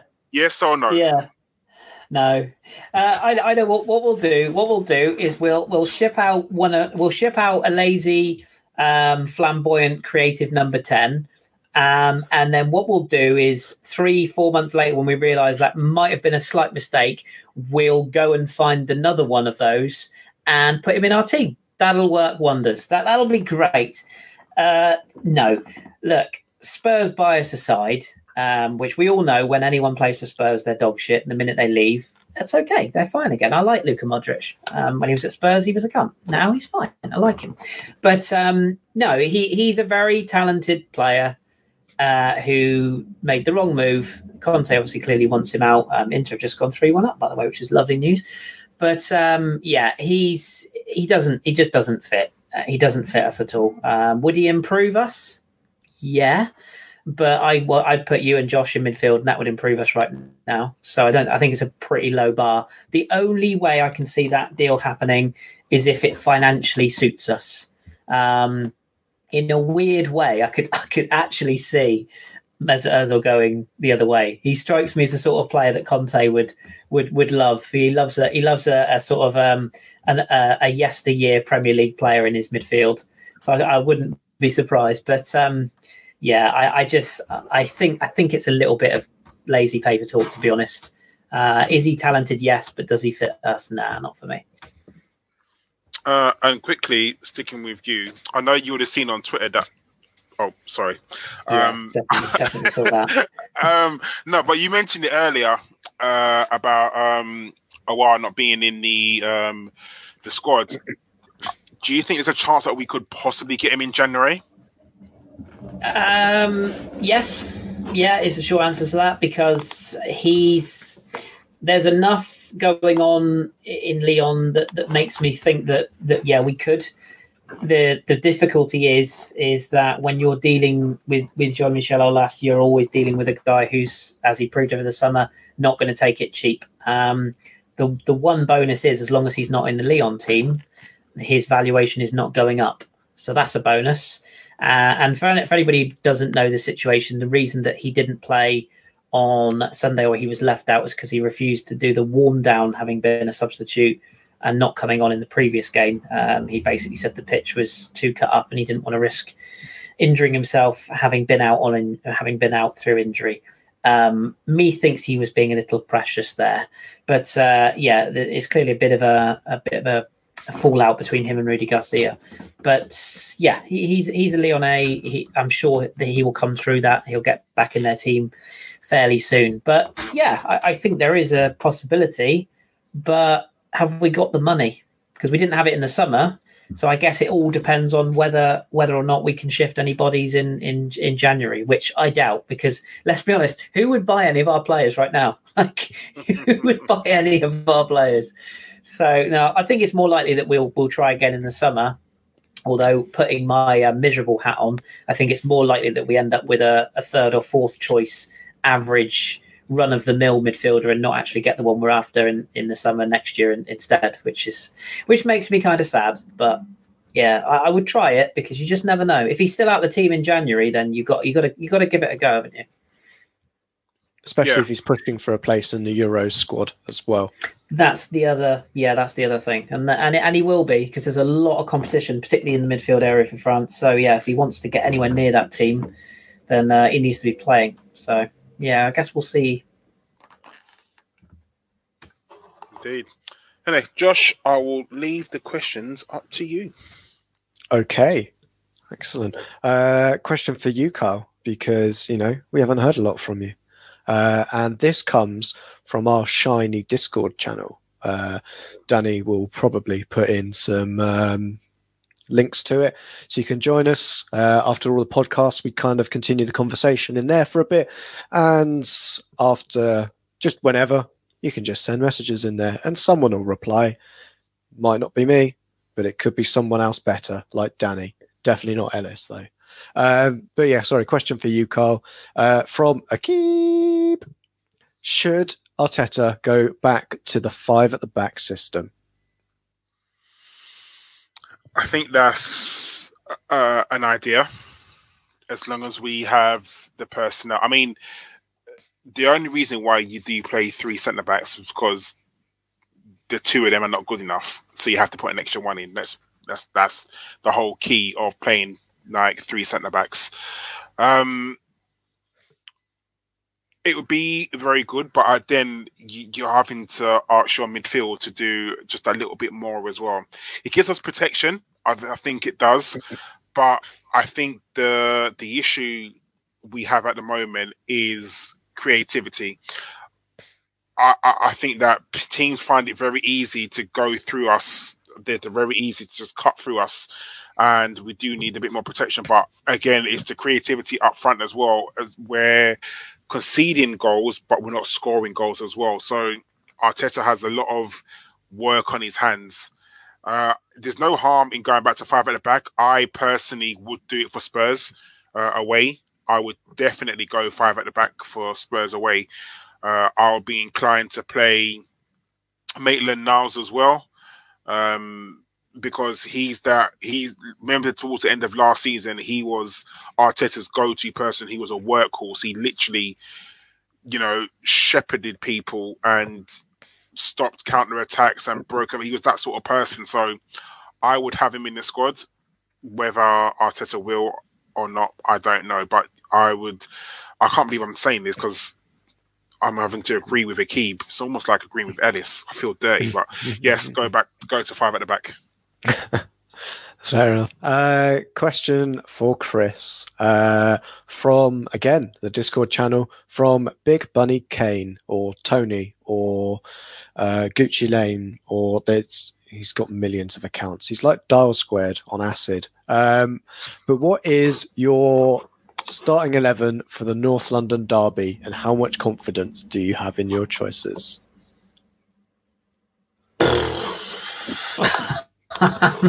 What is it, or what would I like it to be? I guess that's more of an apt question. What would you like it to be? There's only about 3 French players in our squad, so you've got to name at least 8 others. Yeah, we'll get Daisy back first of all. I mean, I'd like to see it. I'd like to see 4 at the back continue, but I do worry about that. But if we're going to do that, I'd like to see a 4-1-3-2, like I said before. As much as I am not the biggest Xhaka fan in the world, I mean, I presume El Nene will be back for this one, though, won't he? Mm-hmm. So I think he's available. So if so, I'd have him in ahead of Xhaka for all day long. I'd have Holding and Gabriel back.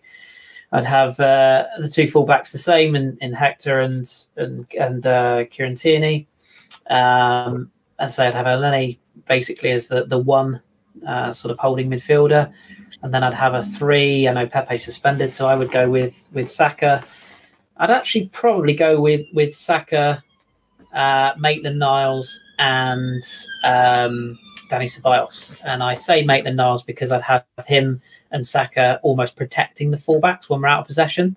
So we come back to almost like a 5-back, and then Ceballos sort of being in behind, and then I'd play Lacazette and Aubameyang up top as an actual 2, and then you can have Lacazette again drop back into the midfield area when we lose the ball, and leave Alba up front, and then when we're attacking, you push two forward. So that's what I would do personally, and then obviously you've got plenty of subs, Nelson, Smith Rowe, etc. on the bench to come on. So that's what I'd do.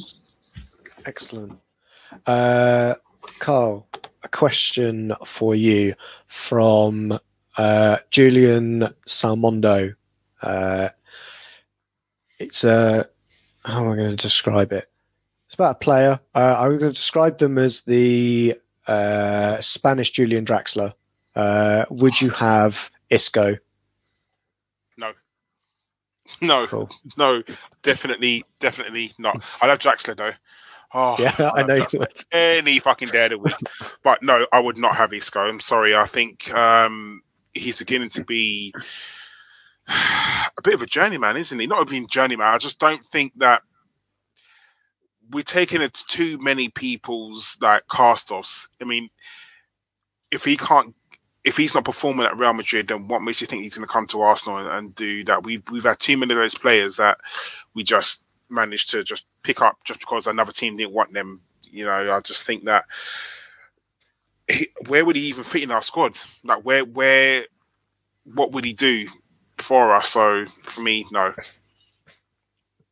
Yeah, no, I think that makes sense. It's going to be interesting to see what we do in January, because it will give us an idea of what the process is that we've got in place. If we start going after an Isco or an Ericsson instead of a Szoboszlai or a Auer, it will show if if we're going after short-term fixes or a long-term vision. And I think we need to go for the long-term vision, really. Well, let's go back to these other questions. Question from Jim Howson going to Chris. Actually, we'll go for all of us. We'll grab this one. Which do you think will happen first? Arteta gets sacked or he leaves? But Chris, do you want to go first on that one? I mean, I don't really like the idea of either, really, because I want him to succeed. I think it's more likely that if either or were to happen, I think it'd be more likely that he were to be sacked, because ultimately it comes down to money and how do you make money, fans, and if fans are unhappy, what do? You do the thing that essentially brings the fans back. So, yeah, I think I could never see him walking away, because why would he? You know, it's his first big job. It's his opportunity to make a name for himself. He's always going to believe in what's best for him. Just like I never saw Unai Emery leaving of his own accord, however bad it got. So I think, yeah, he would be more likely to be sacked. But I think he'll be around for a while yet. So I don't think it's going to be a question we'll have to ask personally. Carl, what's your thoughts on this? Like Chris, I don't really want to see either happen at the moment, but I don't see him walking away. You know, why would he walk away from a job where he kind of has free reign, doesn't he? Let's be honest. He's the manager, isn't he? Like he got his title change. So yeah, I don't see him going anywhere anytime soon unless he's sort of told that he needs to leave. Yeah, and I completely agree, and more so kind of lock it down that I don't think Arteta's going anywhere for the next 18 months, even longer from there. I think we're going to, as an Arsenal, we're going to kind of, I'm going to say like Hasenhüttl it, in terms of, you saw what Southampton did when they lost 9-0 to Leicester. Everyone assumed Hasenhüttl was sacked. But what the board actually did was they doubled down on Hasenhüttl and said, no, we have faith in this guy.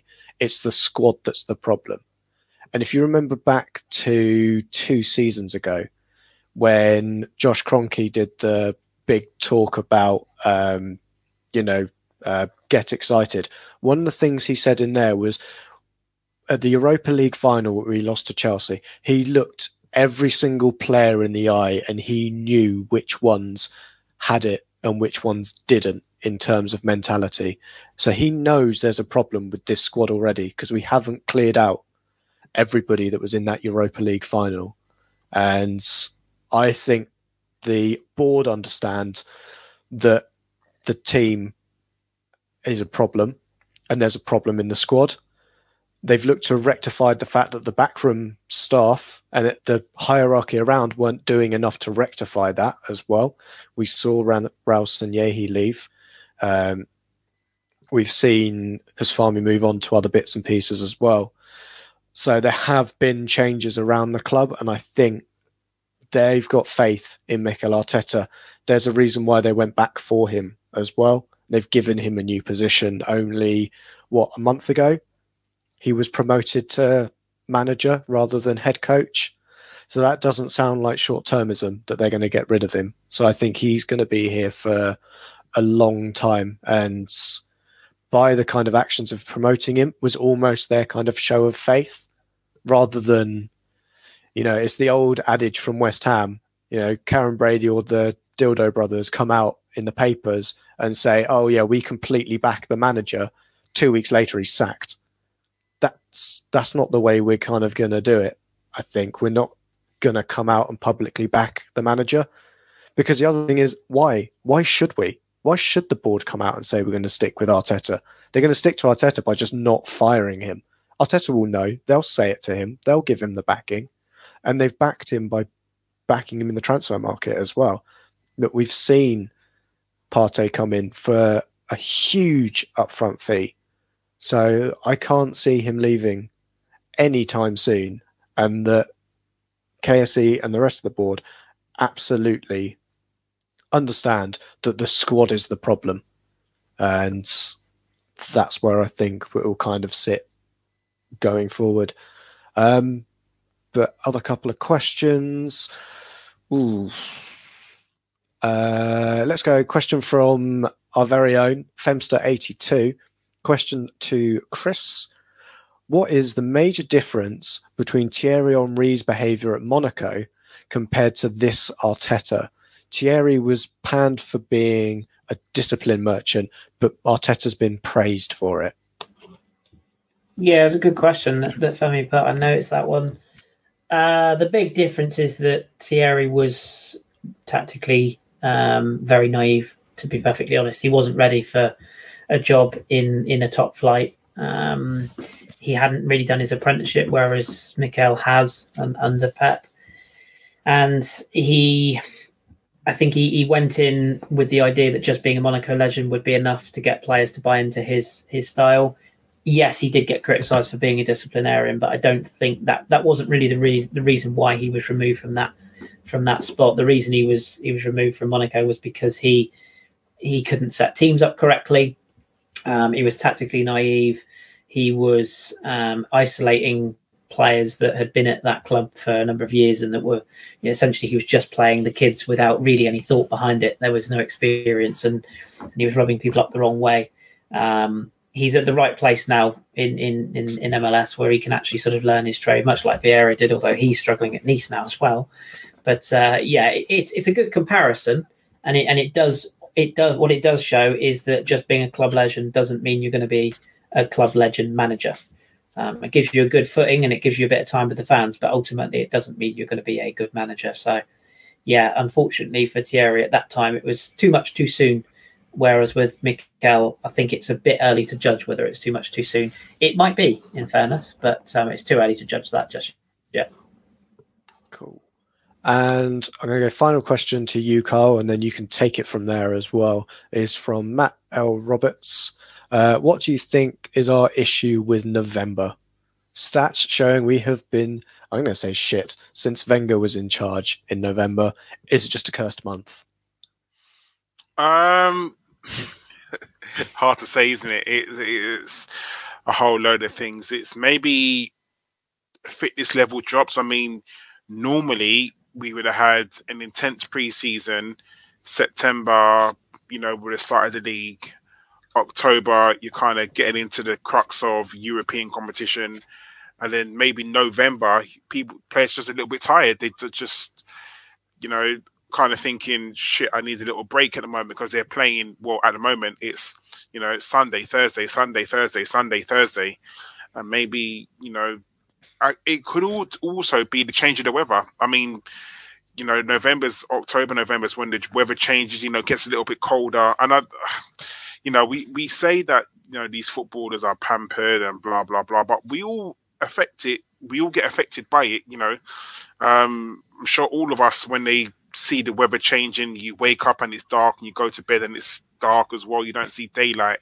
It's horrible, and we've got to remember that these footballers are humans as well. They all have stresses and shit in their life, so there's a whole host of reasons.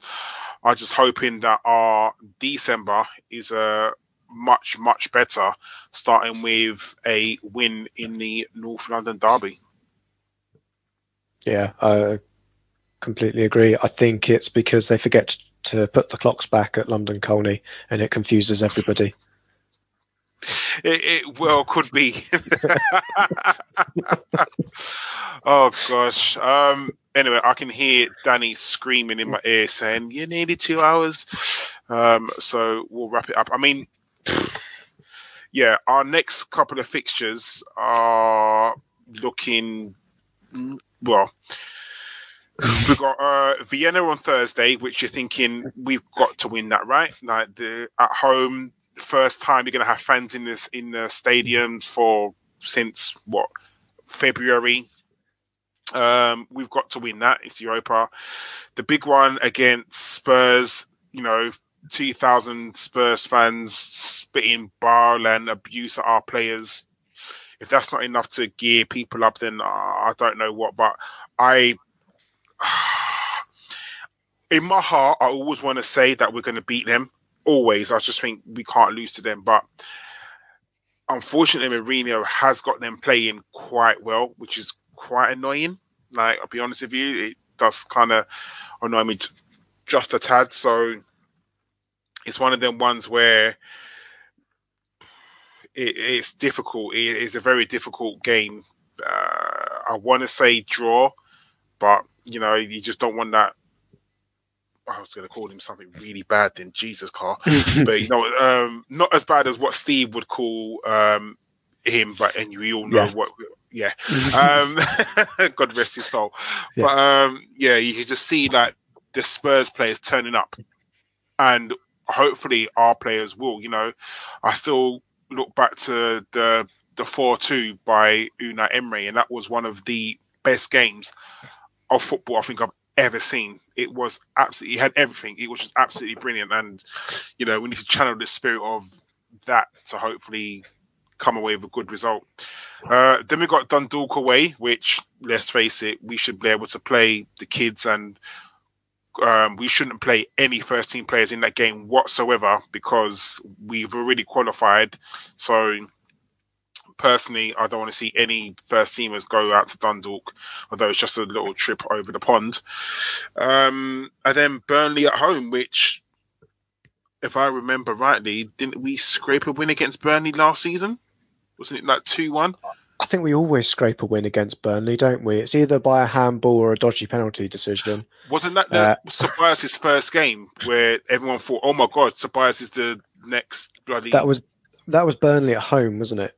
Not Burnley away. 2-1. No, we got Burnley at home. We got Burnley at home. Oh, sorry. Burnley away is the one where we always win with a handball or a dodgy penalty. Yeah, and that was when Tobias first came, and we thought this player is just the best player in the world, and then sadly. I want to touch on quickly on Tobias. Is it me, or does he never perform a pass without doing the pirouette first? Yeah, because he's Spanish. He's a Spanish diminutive playmaker. It's part of the coaching in there. But yeah, I think it's also, as Chris is saying, part of the coaching. If there was a pass on for him immediately, I think he'd play it. But he's pirouetting because he's buying time for someone to make a fucking move. It's just a nightmare at the moment. If someone makes a run in behind, he will spot them and play them in. But I think it is down to coaching and how rigid this system is at the moment. Do you think there's a chance we could get a striker in January? Yaya Sanogo's available again. We should perhaps go for him. Yeah. And for the record, I really like Ceballos. I don't think people realise how good a player he is. I think he's a great player. It's a bit like the issue of saying, why aren't any of our players running into the box and saying we need to buy X, Y, and Z player because they're box to box. We've got those players in our squad. They are just being told not necessarily to do that. Like Willett can make great runs late into the box. Ceballos, FA Cup, Sheffield United, dying seconds of the game. That's a late run into the box when he scores that winner for us. We've got players that can do it. They just aren't doing it in this team. And it's something about the system that isn't right. Yeah. Imagine a midfielder, Ceballos, Partey and Ozil. That would have been quite fun, wouldn't it? Just saying. I mean, it's Partey carrying two people on his back, sure. I don't think so, because I think Partey would have played alongside Ceballos, and that would have freed up a 10. Because Ceballos can play not defensive football, but he can play deeper as well. But he moves the ball quite well in that position. So but I just don't think that number 10 is Mesut Ozil. But we've if people want to hear those thoughts, they can rewind. Yeah, true. Would have been fun just to have seen it once or twice, but yeah. All right. Are we going to do shout-outs? Yeah, we can. If we've got any. Mine will always go to the last person I tweeted or followed me. So give me 2 seconds. Is that TFL? Where's my fucking train? Fuck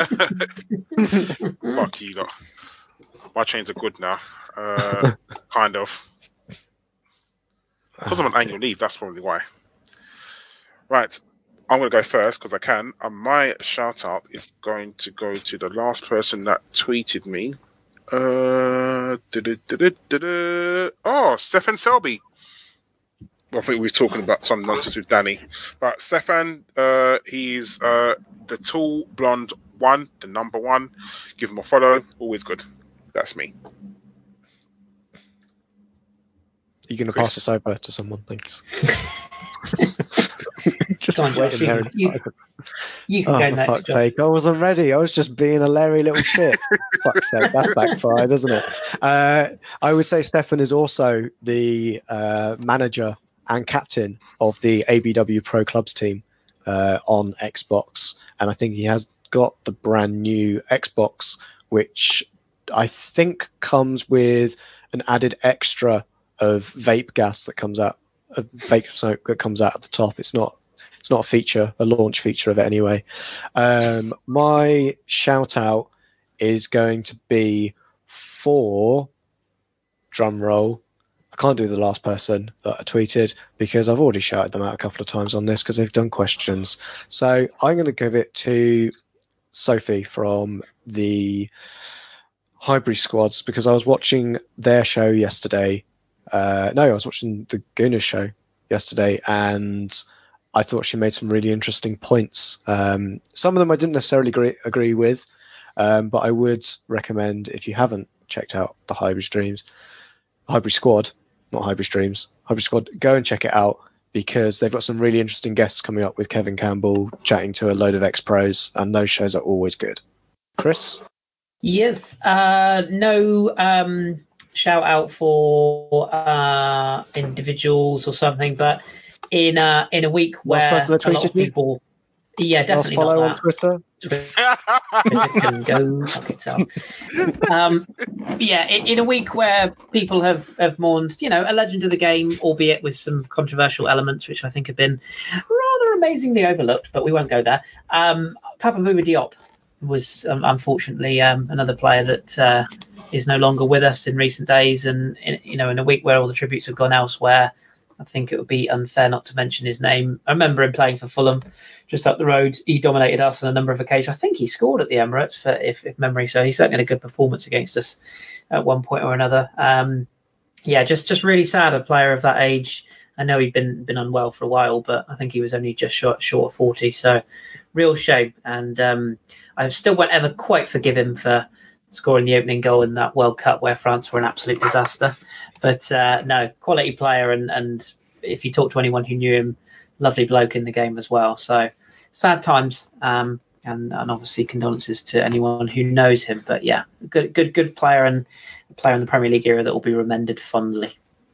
Thank you, Chris. I think everyone at ABW definitely echoes your sentiments, and also, I suppose we have to sort of, mention Diego Maradona. I mean, he's definitely before my time, probably before any of our times, but he was an absolutely brilliant footballer from what I've seen, and kind of carried Argentina on his back. And anyone that can, he had his troubles definitely, but he was, I think there's, you see certain clips of certain people, and there's this warm-up clip where he sort of dancing to music and warming up and kicking the ball up in the air and just juggling the ball. You do look and think he definitely was a player, and if he didn't have his troubles, now what kind of player he could have been. He was very, very good. So yeah, condolences to Papa Diop's family and also Diego Maradona's family. That is it. That is the end of it. We tried to, we weren't too bad, was we? There was nothing positive to mention about our last 3 results at home. It was a rather, I don't know, what's the word? I don't want to say shit, but it is what it is. It was very November. I think that's the word, definitely. It was definitely very November, and we had to look forward now. Hopefully, the North London derby, we do get a result. It's going to be hard, let's face it. It's going to be absolutely tough to get to go to there and win, especially how we're playing right now and how they're playing. But as Chris said, it wouldn't surprise us if we go there and win 3-4-1 and easily, and hopefully we do it. So first of all, I want to say thank you, Josh. It's been my absolute pleasure to be on with you, Carl. That sounded mildly erotic. Thank you, Chris. No worries, mate. We will take down the empire one person at a time, starting with Danny. It's all good, mate. Yeah, we're definitely taking over. It's now going to be called a Chris, Josh, and Carl Wonderland, or should we just call it a Fuck Ellis Wonderland? I don't know. Yeah, you like decide. No, that's too high. No, that's giving him too much praise. Why would we, headline our show Fuck Ellis? Yeah, It's true. It's too much credit for him. No worries, everyone. Thank you very much, and I'll see you later. Press the button, Danny. Look, everybody, I must say it's a big pleasure for me to be appearing on the Bergkamp Wonderland podcast, the top podcast. And yes, I enjoy, certainly. As soon as I scored that goal, I was fucking livid. Splendid business. Get down, dog.